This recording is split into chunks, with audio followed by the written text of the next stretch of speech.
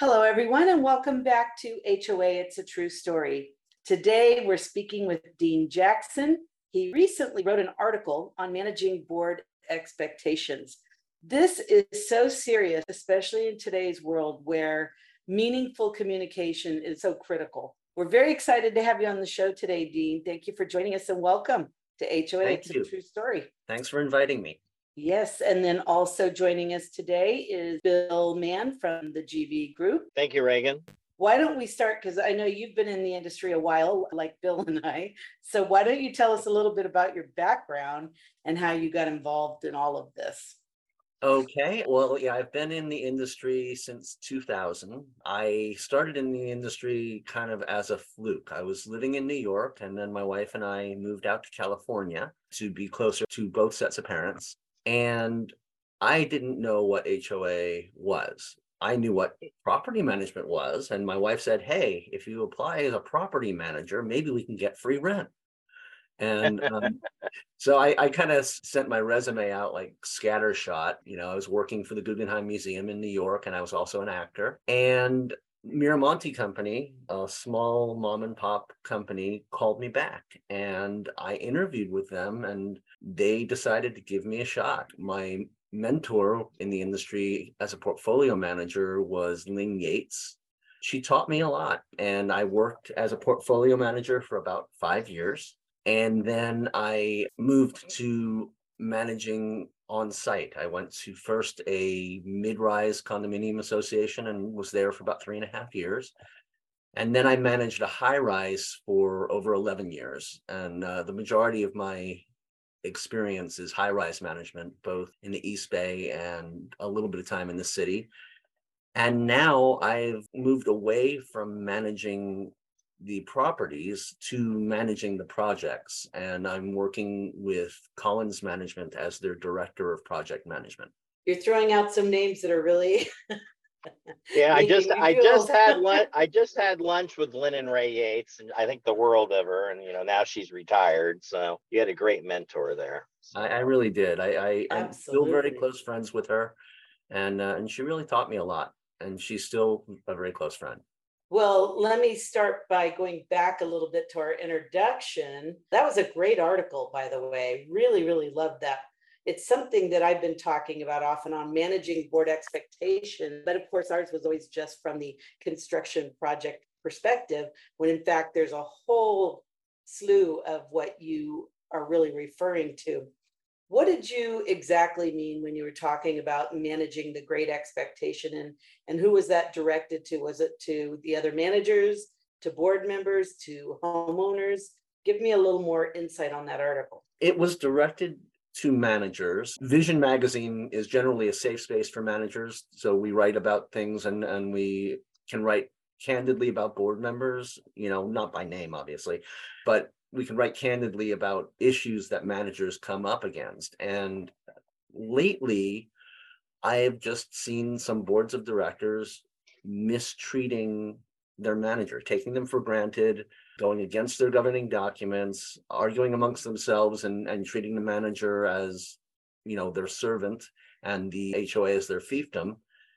And it was really frustrating. A friend of mine who's a manager, and I had written articles before geared towards board members about here's who your manager is, here's what they bring professionally.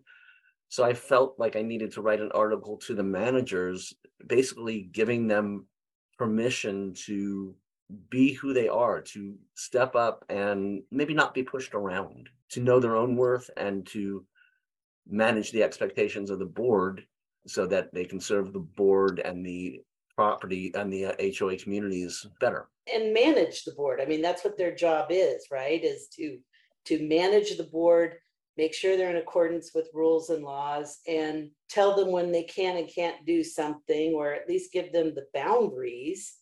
And I think one of the things we see a lot of is people just sitting back, taking their notes or recording and not really engaging the meeting at all. Well, I've seen managers take the laid back approach and, tell me what to do. In my experience, those managers are often new to the industry. Mhm. I've seen managers, thrown in the deep end who really learned how to guide their boards and manage both the boards and the communities very professionally, even though they were quite new in the industry. But I think that there needs to be a sense of confidence instilled in the manager that it's a complicated industry, but you have the training and you know what you're doing. And if you don't know what you're doing, you can get the answer. Do you think a lot of it has to do with training, that some of them don't feel comfortable enough because they don't feel like they have enough training, and that's why they become more secretaries and note takers versus what I would say are managers? I think that that can be part of it, but I don't think it's always part of it. I know that some companies tend to just throw the manager into the deep end and give them little in the way of training. And those are the managers that probably can become the note takers. I think an important part of training is instilling a sense of professionalism and a sense of confidence that you've learned the Davis Sterling Act. You've taken all these classes to earn your certification. So you have the knowledge, or you have the knowledge at hand, you can find it to address any of these Mhm. problems that are coming your way. You just need to be confident that you can do that. And also, you need to act proactively.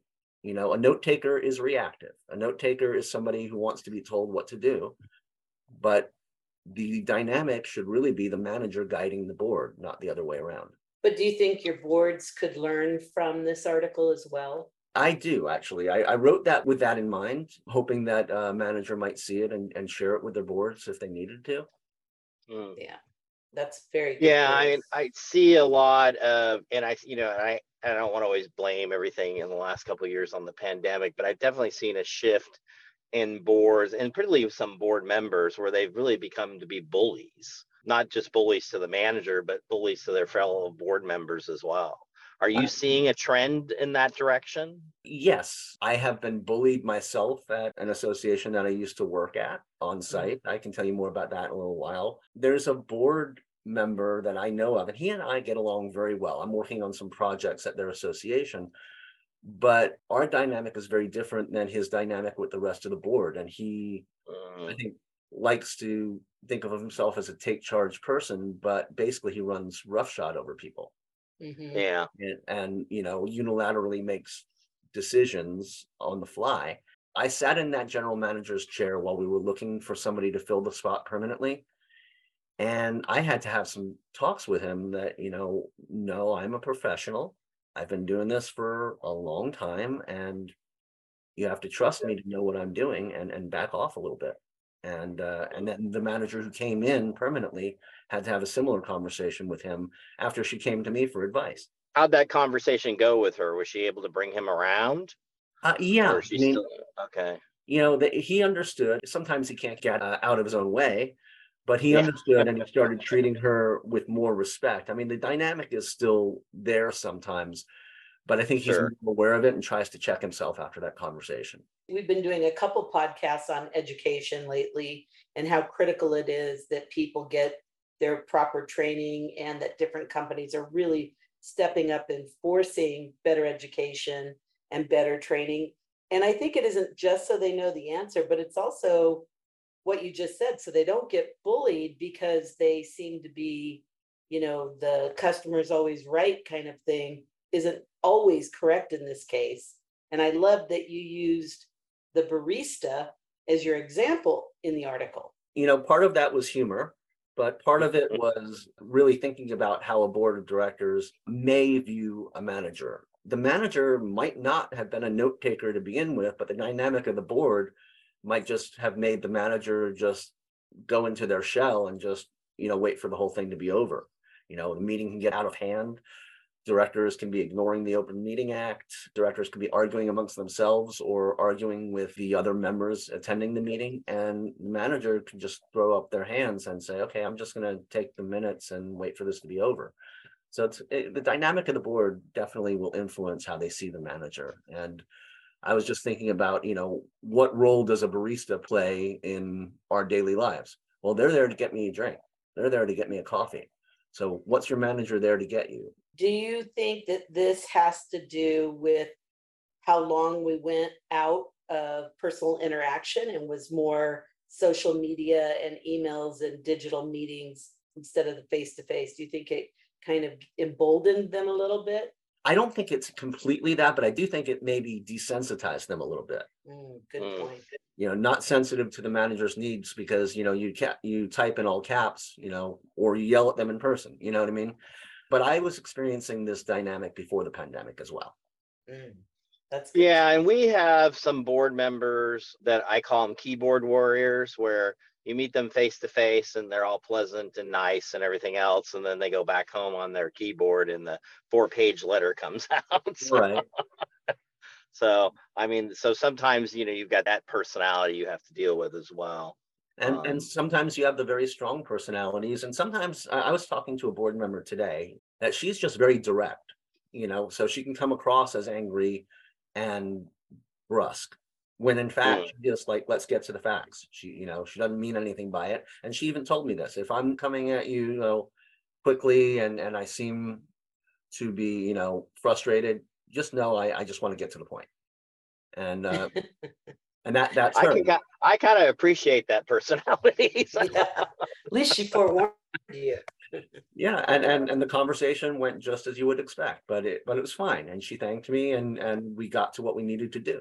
Do you think the management company has some accountability to this, to the manager? I think yes. I don't think that every management company gets it wrong. I don't think that every management company gets it right. I think that many of them probably fall right in the middle. I was talking before about how managers can be thrown into the fire and or thrown into the deep end and it's either sink or swim.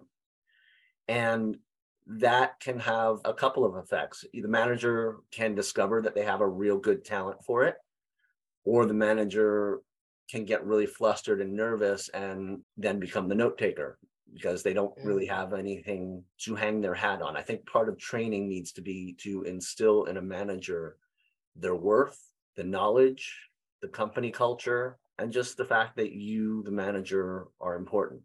That's great. I think in some ways that's some of the takeaways that you could offer newbie managers that are having difficulties in this arena. You could kind of use that as that launching pad, but what should they do if they find themselves losing control, being bullied, board being too brusque and not taking their advice or their direction? I think going to either a colleague at work or a person in a supervisory position, if it's really getting out of hand. One of the roles that I have within our company is having some of those conversations when managers need help. I have to remember, and this is sometimes easy to forget, to remind them that I'm a resource, that we have a weekly managers meeting, and we were just talking this week about use the resources at hand. There's a lot of managers who've been doing this for a long time. They're there to help you. If you need it, if you are confused, if things are going wrong, use the resources at hand. And I'm glad that the owner of our company, Paul, the CEO, shared that, because I think that there's a lot that can be said from the wisdom of people who've been doing it for a long time. Because we've all had the experiences that the newer managers are just now learning about. Are you guys working in the office full time again, or are people still working remotely? How's that? Because I think that's one of the things I've seen with the newbie managers over the last few years. They don't have that interaction where they can go, Dean's across the hallway, and go poke my head in his office and ask him a question or something. Yeah, we have a hybrid model right now. So we all spend at least some time in the office every week. And people who are newer to the company are required to spend a bit more time in the office every week. That's good. Yeah, I think that's great. And the reason for that is to foster that communication, to be able to, walk into somebody else's desk and say, hey, I'm dealing with this problem. Can I get some advice? Yeah. Now, let's go back to the title of your article. Let's get into how do they set the expectations? How and why should they do that? Sometimes the expectations are baked in with the board of directors and there's not a lot you can do about it. Okay. I have seen boards that this is the way they are. They treat the manager as a secretary, regardless of how much experience they have. You're not going to manage their expectations. You're just going to, go through your day and deal with it. But when you are introducing yourself to a board of directors that you've never worked with, I think the biggest way to manage expectations is to follow through on what you say you're going to do. If at a meeting boards ask for a few things to be done and they can be done pretty easily, the low-hanging fruit, my advice to the manager would be, if you say you're going to do it as quickly as possible, so then you build trust. The board knows that you're going to keep your word when you say something. And then show them that you're a professional, that you can do your job without being micromanaged. I had made a note to myself about the second and third guessing of the manager's directive. So kind of a scenario where they're trying to decide what to do on an issue. The manager gives them the directive and says, well, legally, according to the, Adam Sterling or whatever, these are the things we kind of have to do. And then they immediately start challenging whether that's the right path or not. Mm-hmm. So right at that moment is when they kind of need to dive in deep with the board. What can they do to stop that second and third guessing of the manager's experience and knowledge? Some cases, nothing. In some cases, there's nothing you can do. But I bring it back to building trust. If the manager has demonstrated that they know what they're doing, and if the manager has told the board, I know what I'm doing in this case and you've got it wrong, the board, hopefully, if there's enough trust there, will second guess themselves and then at least look into what the manager says. I would put it to the board like, all right, here's what you're doing wrong because here's what Davis Sterling says. And you don't have to take my word for it now. I'll send you the link to the particular aspect of Davis Sterling that I'm referring to so you can read it for yourself tomorrow. Perfect. A redirect. Mm-hmm. And at the same time, the manager stays in control because now you're giving them, I'm going to send you the information and you can read it yourselves. Right. And also I would advise the manager, anytime the board is going off the rails, record it in the minutes. Oh, good advice. That's a really good takeaway. I think they need to remember that that's super important to cover their selves when it comes back down the road, Adam. Exactly. Well, the name of the podcast is called HOA, It's a True Story. Do you have a story for us? After all these years in our industry, I'm sure you have a good one. Yeah, the names have been changed to protect the guilty. Of course, please. Okay, I had been working at a high-rise for over 11 years, and another high-rise in San Francisco was pursuing me to be their general manager with a management company. And over the course of several months, we came to an agreement and I moved to this other job. The grass is always greener, I thought. When I got there, two different members of the board says, welcome aboard. We're going to fire your management company and hire this other management company. We want to keep you. Don't tell anybody. And simultaneously, this board, they were, primarily young people in the tech world with a lot of money, and they had unrealistic expectations, things that I could not fulfill if I had twice as many hours in a day. And this is me at the time having almost 20 years experience in the industry. I still couldn't do it. And it was very stressful.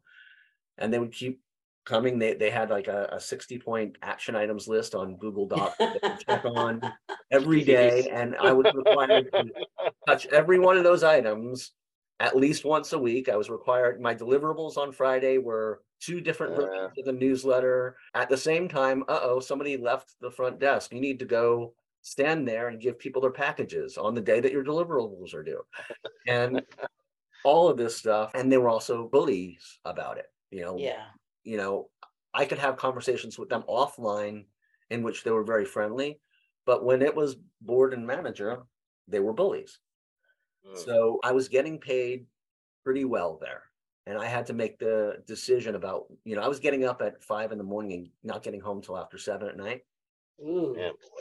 So I had to make the decision about what was best for me in light of this large paycheck. And one day I was just driving over to Trader Joe's, and as I'm turning into the parking lot, I decided I'm not going to be working there after 2 weeks. And once I made that decision, a weight came off. Yeah. Sometimes, as I said, you're not going to change the board of directors. My understanding is that they went through several managers after me. Oh, I'm not surprised to hear that. So. Yeah, I'm sure, because they didn't change their expectation Yeah. to one that would be realistic. Yeah. Well, I tell you what, I'm glad for your own sanity that you did.